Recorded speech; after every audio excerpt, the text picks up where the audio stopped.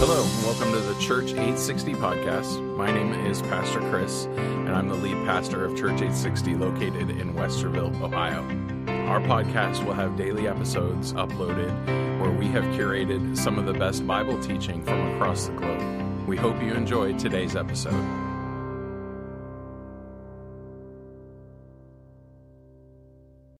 So grateful, Heavenly Father, that you have given us your word, that we hold this Bible in our laps as a commentary, a story, God, an instruction on how we are to live our lives and how we are to mold and shape our lives, Lord. We see the life of Jesus portrayed on these pages, Lord, and we see the love that he walked in. We see the love that he was obedient to the mandate of you, the Father, to go into the world.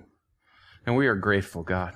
We are so grateful for that love that compelled Jesus to do all that he did, including going to the cross.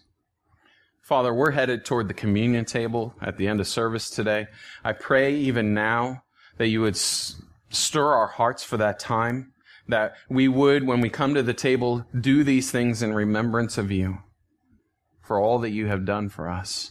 And I pray that we would live a life of love similar to that of Jesus. Help us to see that in your word today as we study. Help me to rightly divide your word. In Jesus' name, amen.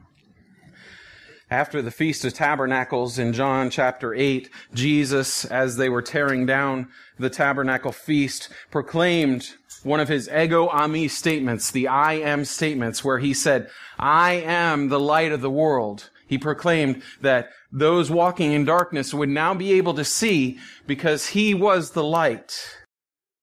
He proclaimed in that statement to be the I am, to be God. A rightful statement, for Jesus is God. Jesus is the Son of God. He is God. He is deity. But those that were still blind, that could not see that, saw that act as blasphemy. And so they picked up stones. They called him, surely you're a Samaritan. You have a demon.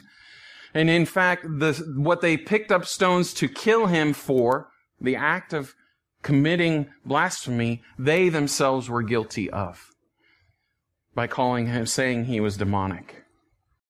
But what we saw at the end of chapter 8 last week was God is sovereign. God is in control. And this was not yet Jesus' time. It wasn't time for him to go. He wasn't going to go at the hands of these men just yet. He wasn't going to die a death by being stoned to death.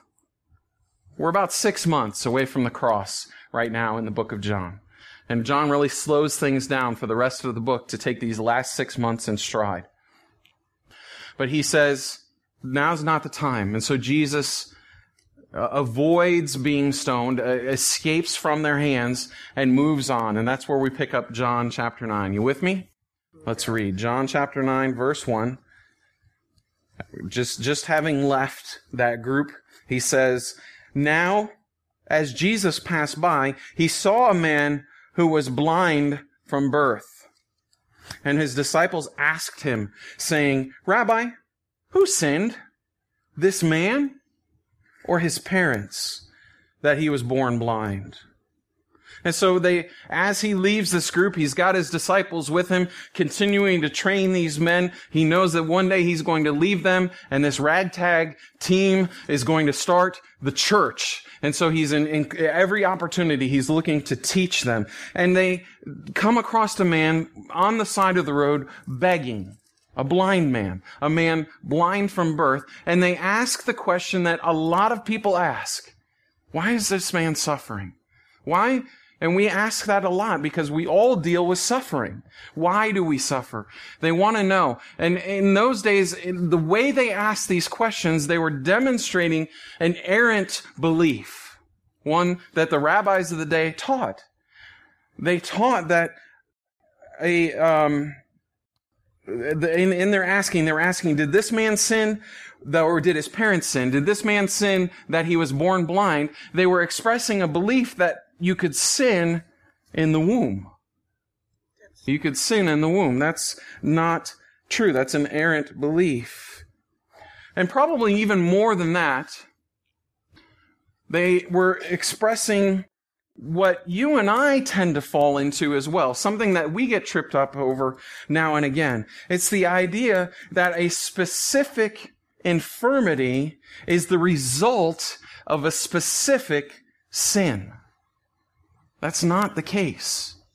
We can't say this man got cancer because he did this thing. We can't say this lady committed adultery and that's why she can't walk anymore. You can't, it's not a tit for tat kind of thing where you can say that because of this sin there is this result, there is this punishment. That's not the case at all. God isn't sitting up in heaven waiting for us to stumble so that he can lower the boom on us. And he doesn't have this great checklist to say, well, if Chris lies today, he's going to have trouble sleeping tonight. Or if Chris, commits adultery, then he's going to break his leg. It doesn't work that way. A specific infirmity isn't the result of a specific sin. You can say, and we do say, that infirmity, that difficulty, that trial is the result of sin. Adam fell, and so we live in a fallen world. We all have trouble. We all have infirmity, but it's not specific. And so we need to remember that God is not looking to lower the boom on us every time we fall. God is looking for the opportunity to demonstrate his love toward us. And that when we do fall, his grace is there. And he's ready to pick us up. And he's ready to dust us off. Does God chastise those whom he loves? Yeah. Hebrews would tell us that. God will correct us, and sometimes that correction, for a time, hurts. It's called the refiner's fire. We just sang it. Sometimes it hurts to be refined, but he's pulling those impurities out of us. He's pulling the dross off of us that we might look more like him. And so that's not punishment because of a specific sin. That's correction because of a loving God. He loves us, therefore, he corrects us. And so these disciples, were thinking that this man was born blind because either he sinned in the womb or his parents sinned. Which was it? To them, there was no other alternative. But Jesus comes up with an alternative. God is waiting to bring mercy. And we're going to see that in the way that Jesus answers this. It says in verse 3, Jesus answered, neither this man nor his parents sinned, but that the works of God should be revealed in him. I must work the works of him who sent me while it is day. The night is coming when no one can work. As long as I am in the world, I am the light of the world. And so he says, it's not that his parents sinned. It's not that he sinned that this man was born blind. It's not specific. He's not saying that this man or his parents were sinless. Okay? Hear that. But he's saying this man's blindness is not a result of their sin. How do we know that his parents sinned? How do we know that this man sinned? Romans chapter 3. All have sinned and fallen short of the glory of God. All have. Me, you, everyone that's been born has sinned. So did this man's parents sin? Yeah. Because all have sinned. Did this man sin? Yeah. Because all have sinned. But it's not because of that this man was born blind. Rather, this is an opportunity in his misery for God to reveal his ministry. God is going to take an opportunity here to, spoiler alert, in case you haven't figured it out yet, by the end of this chapter, in fact, in the next couple verses, the dude's going to see. Yeah, spoiler alert, sorry. He's going to see. And that's the purpose and the intent of Jesus' ministry, that his eyes would be open, that people would see that he is the light of the world. This physical miracle that happens is a great example or a great parallel of the spiritual miracle that happens when the eyes of our heart are opened to our need. And so it says in verse 6, when he had said these things, speaking of Jesus, when he had said these things, he spat on the ground and made clay with the saliva. He anointed the eyes of the blind man with the clay. And he said to him, "Go and wash in the pool of Siloam," which is translated sent. So he went and washed and came back seeing. If you grew up in church, or if you're familiar with the Bible, if you've read it enough, we will just keep reading at that point. Because we're familiar with the works of Jesus. Like I said, we know what's going to happen. The blind man is going to receive sight. But I don't want to do that. I don't want to do that in my life anymore. I want to be enamored with the miracles of God. And so let's just pause here for a second. Put our feet in that man's shoes. Because we live in a day and age where if you are born blind, there are many aids to help you. You have canes that are available to you. You have seeing eye dogs that can be trained in order to assist you. You can have a fruitful and abundant life, though you are still born blind. In that day and age, it was not the case at all. Were you born blind? You had no life. You weren't able to work, and so you resorted to begging. That's the only life you had, was that you were at the mercy of other people. You had to stick your hand out and hope that somebody put a coin in it. That was your life, begging that others might have mercy on you. And this man, sitting along the side of the road, Jesus walks by. He hears him. There's no evidence of even interaction here. Jesus doesn't even ask him, it appears, that if he wants to be healed or not. He spits in the ground, he makes some clay, slaps it on the guy's eye, go wash in the pool of Siloam. The man is obedient to do that. He goes and does that. And just imagine. We don't know how old this guy was, but he lived his entire childhood never having seen, having to fumble around or trust somebody to guide him, having to be shown where his food was, having to be shown where the bathroom was. He lived his teenage years never laying eyes on another person, never seeing the beauty of a flower or a sunny sky. He lived as a young adult, hoping that one day he might fall in love, seeing his bride and not having that opportunity. And somebody comes and slaps some mud on him. Go wash. He does. And as that water drips from his eyes, color and perception and depth and people's faces for the first time in his life. Beautiful miracle for this man. We can't just run past that. Have to stop and pause and say, imagine what it would have been like to have no life at all, to resort to begging. And in that moment, be given another chance at life. And to see his mom and dad, and to see his friends, and to see the temple, and to see the one that made him well. It's beautiful. He came back seeing. Nobody had to guide him back. He came back all by himself. Beautiful miracle. Jesus' most common miracle was giving sight to the blind. We read of him doing that more in the Gospels than any other miracle. What's interesting is he never performed the miracle the same way twice. He always did it differently. This time he put clay and told the guy to go wash. Sometimes he just healed the man or woman outright. Sometimes he put his hands on him, and then the guy saw a little bit, and then he put his hands on him again, and then he could see. Jesus never did the healing of a blind person the same way twice. Why? So that you and I, so that none of us would get caught up in the way the miracle was done.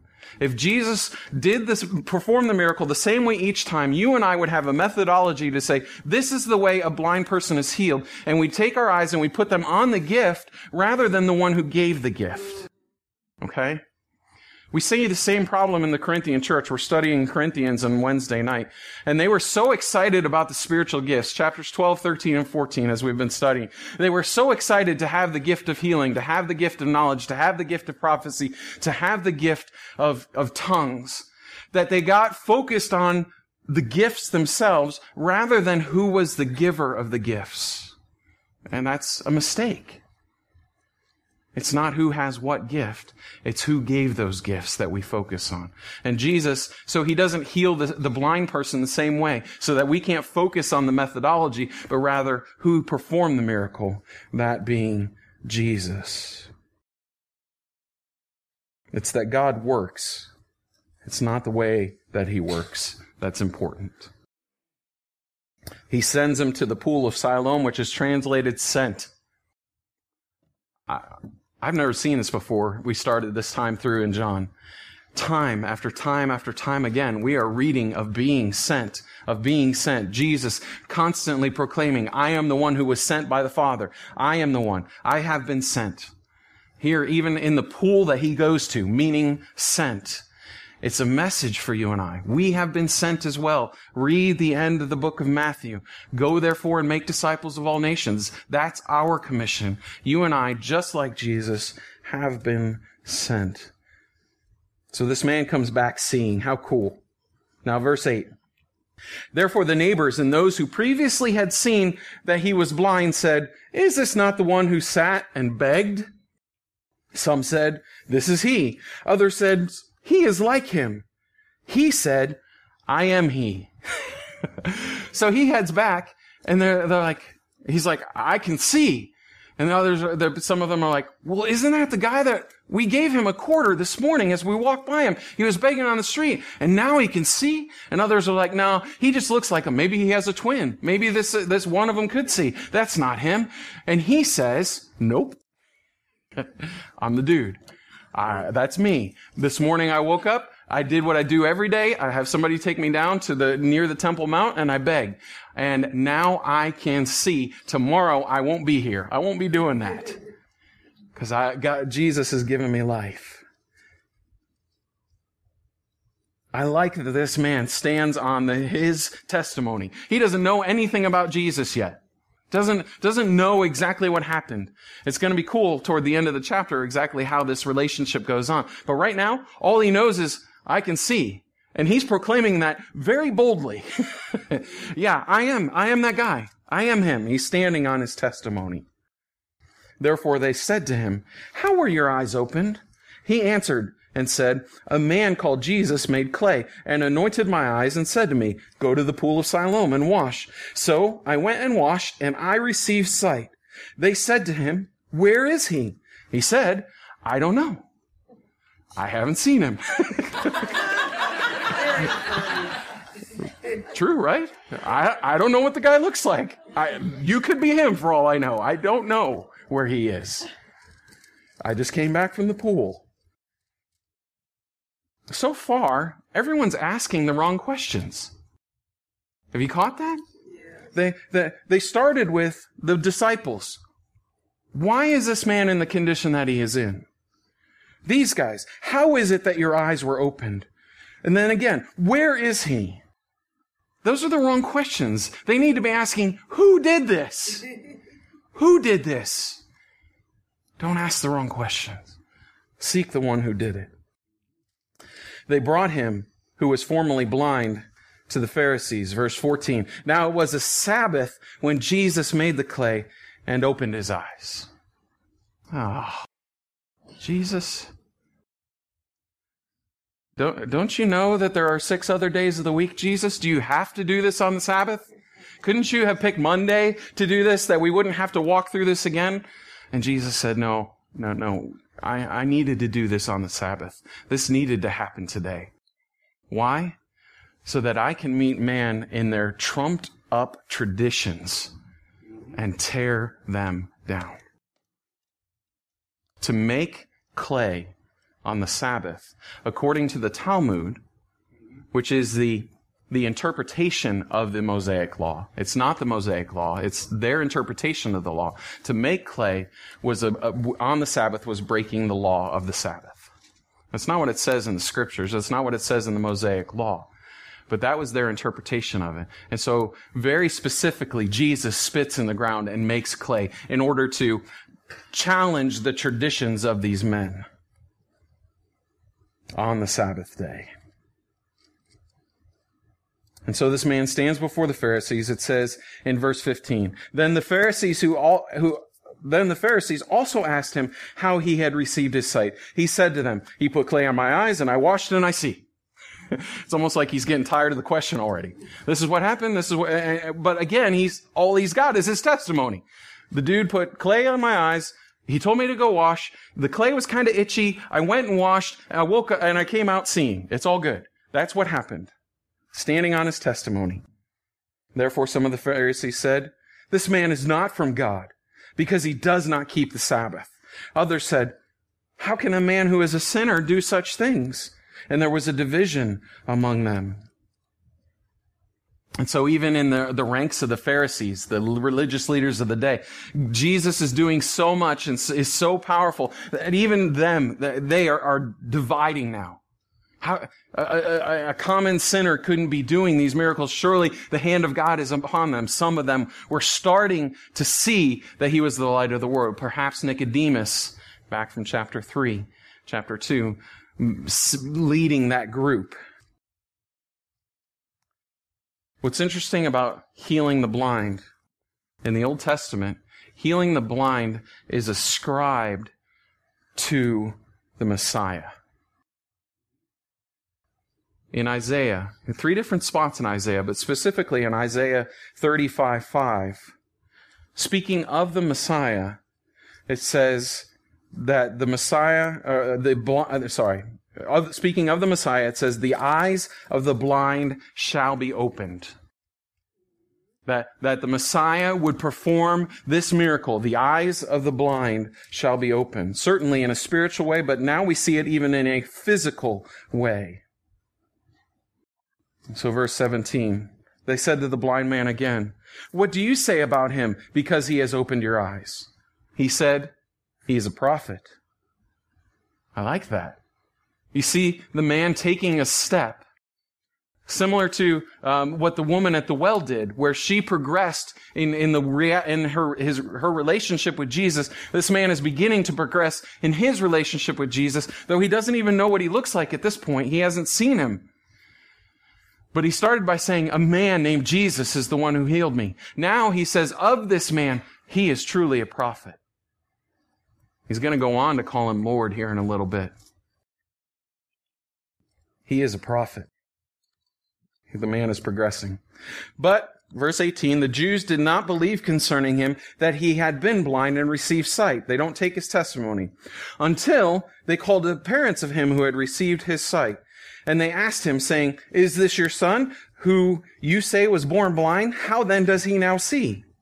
His parents answered them and said, we know that this is our son, and that he was born blind. But by what means he now sees, we do not know. Or who opened his eyes, we do not know. He is of age. Ask him. He will speak for himself. His parents said these things because they feared the Jews, for the Jews had agreed already that if anyone confessed that he was the Christ, he would be put out of the synagogue. Therefore his parents said, he is of age, ask him. The men, they don't believe the testimony of this man, and so they bring in the parents. The parents are taken aback by the whole situation. They're a little bit afraid, and they say, yeah, that's our son. Yes, he was born blind. Somehow now he's seeing. I don't know. He's of age. Ask him. Their fear was that they would be kicked out of the synagogue. To you and I, it doesn't sound so bad. You just go down to the synagogue down the street, right? That's what happens. We get kicked out of church. We just go to another church. No big deal. Not like that in those days. You were kicked out of the synagogue. You were blacklisted entirely. You see, in those days, you didn't generally go and work for somebody else. You had a business of your own. You were a baker, or you were a tent maker, or a cobbler, and you had your own business. You would go to each day and open up shop, and people would come, and you would trade and exchange, and that's how you made your money. It's not that, like, they didn't have corporate America in those days, where there were 10,000 people working for one person. So you would have your own little business. Were you kicked out of the synagogue? No Jew that was part of the synagogue would then buy from you. And so had you been kicked out, you go open your doors on Monday morning and it's crickets. Nobody's coming to you. And the next day, nobody's coming to you. And the next day, and nobody's buying anything from you. And then you're wondering where food's going to come from. And then you're wondering if you need to leave town. And then how do I provide for my family? And people would shun you. And your life would be virtually ended. Being kicked out of the synagogue was a huge deal. And so his parents didn't want to take any part of that. And so they step back. They say, he's of age, meaning he was an adult. You ask him.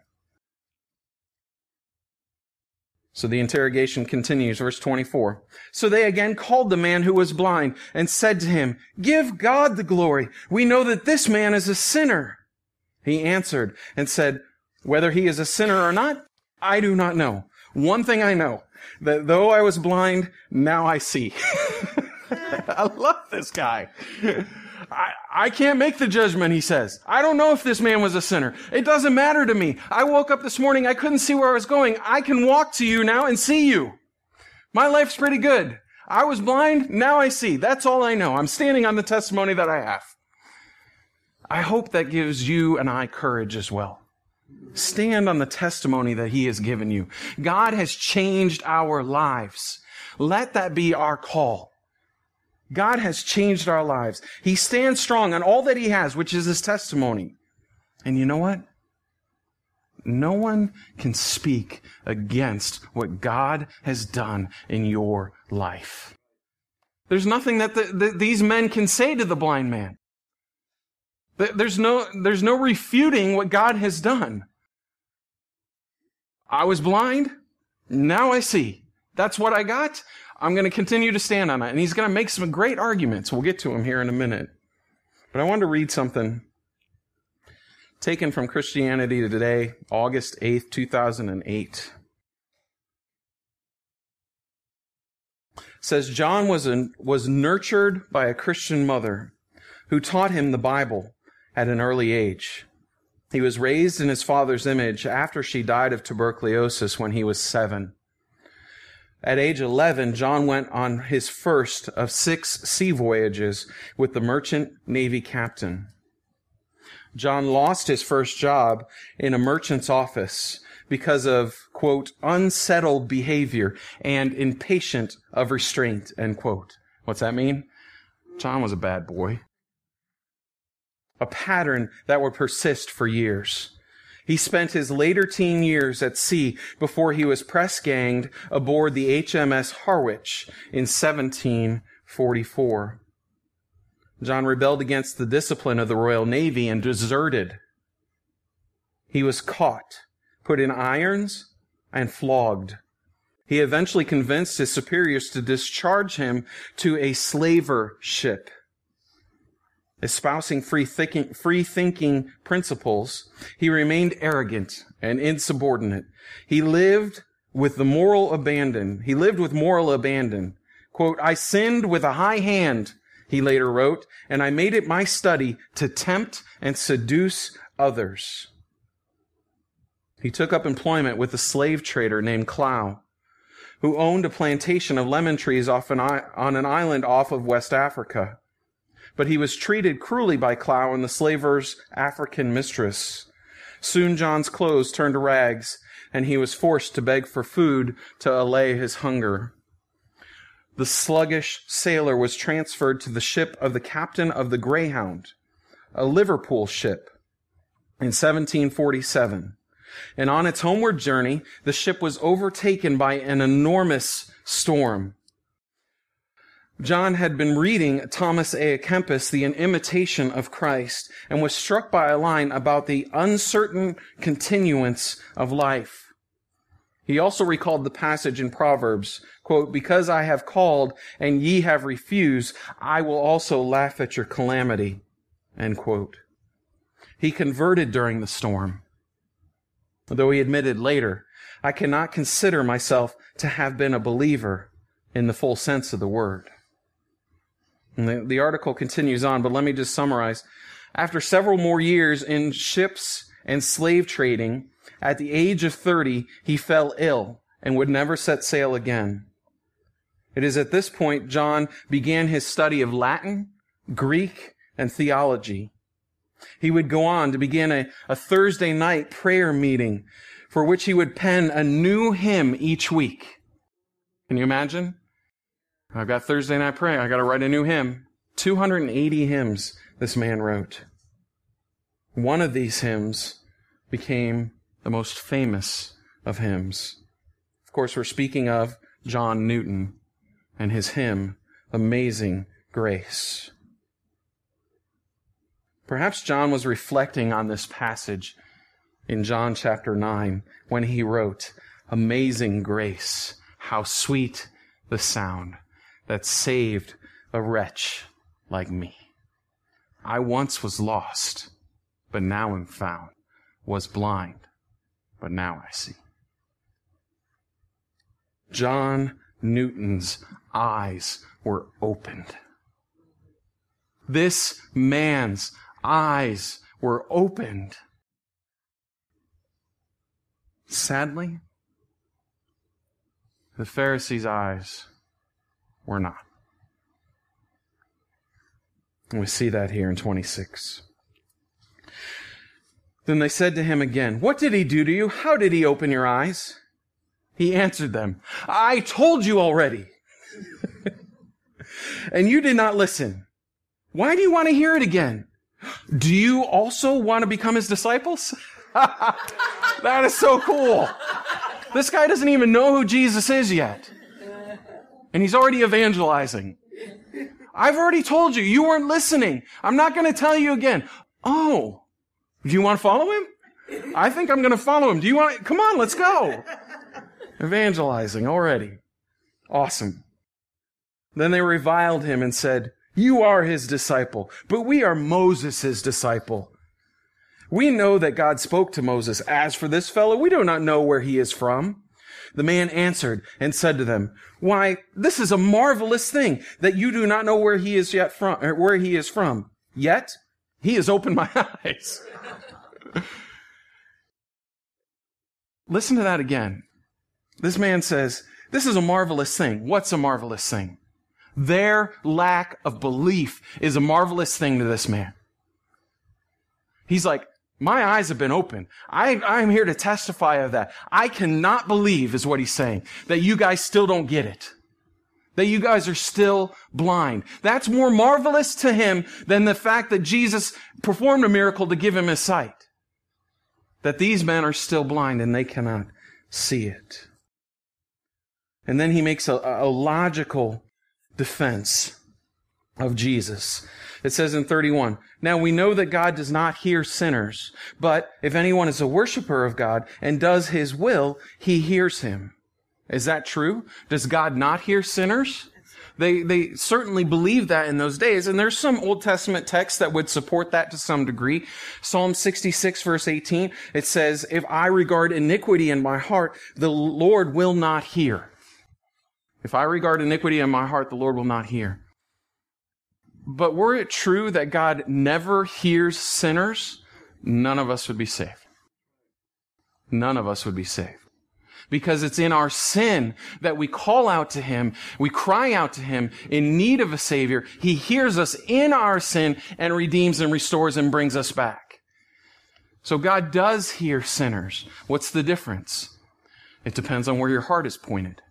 You see, we can call out from our sin that we don't want anything to do with that sin anymore, that we're tired of that life, that we no longer want to live that way.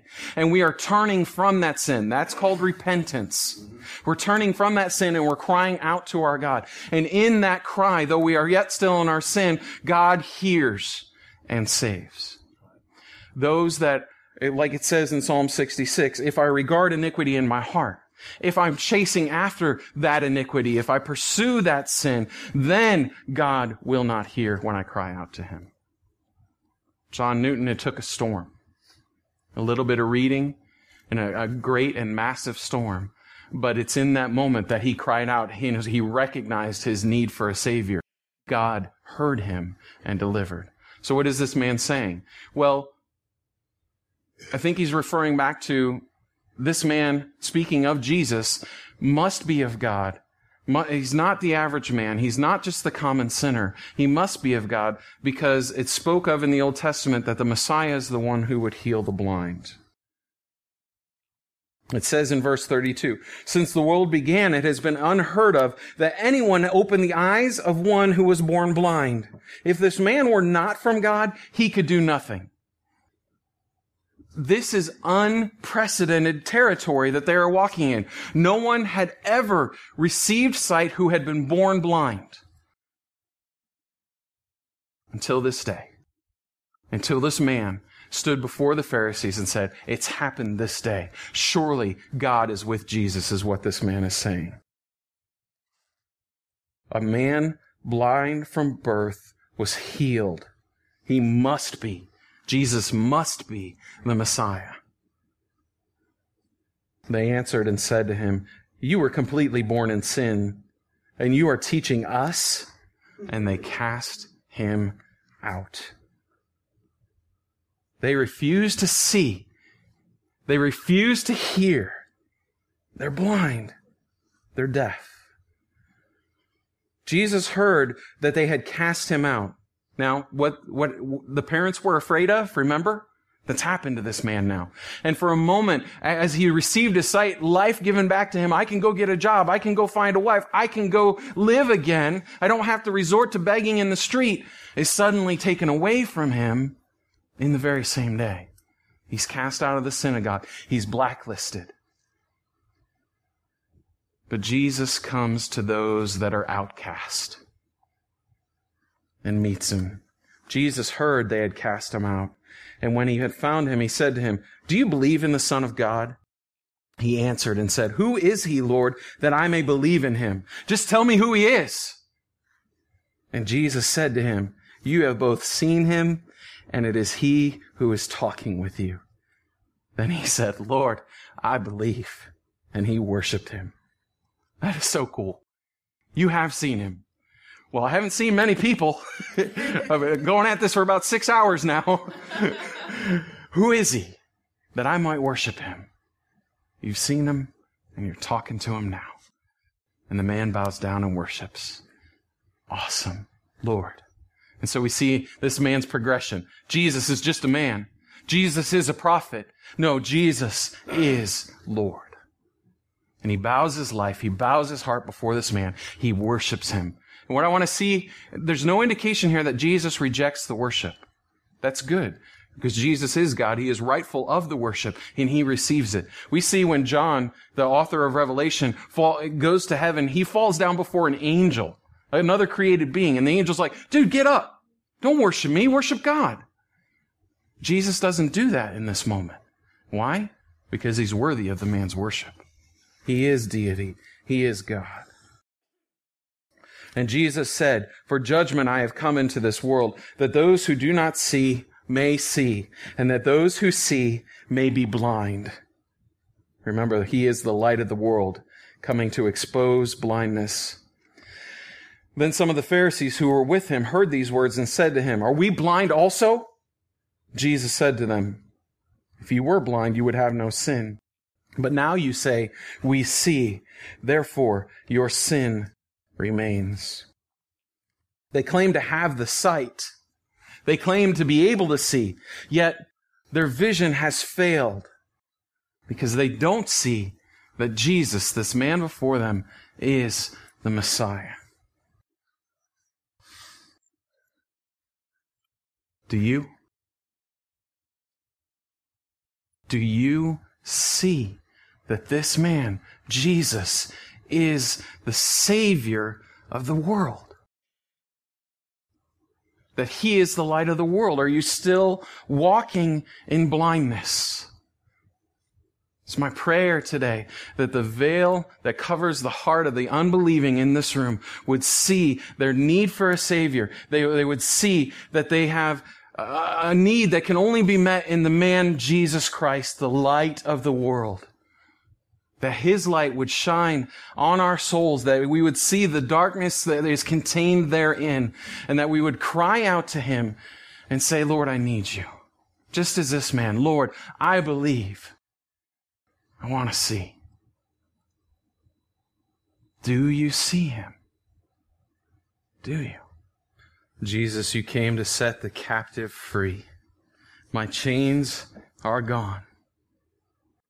I've been set free through the blood of the Lamb of God. Lord, you came to restore sight to the blind, and so much more than just in a physical sense. We have been spiritually blind, God. And now our eyes are opened. We see all that you have done and how much we need you. I thank you, Jesus, for your faithfulness to the plan of God the Father. You were obedient to the point of death, even death on a cross. You loved us so much, Jesus, that you were willing to take your life and put it on a cross that I deserve.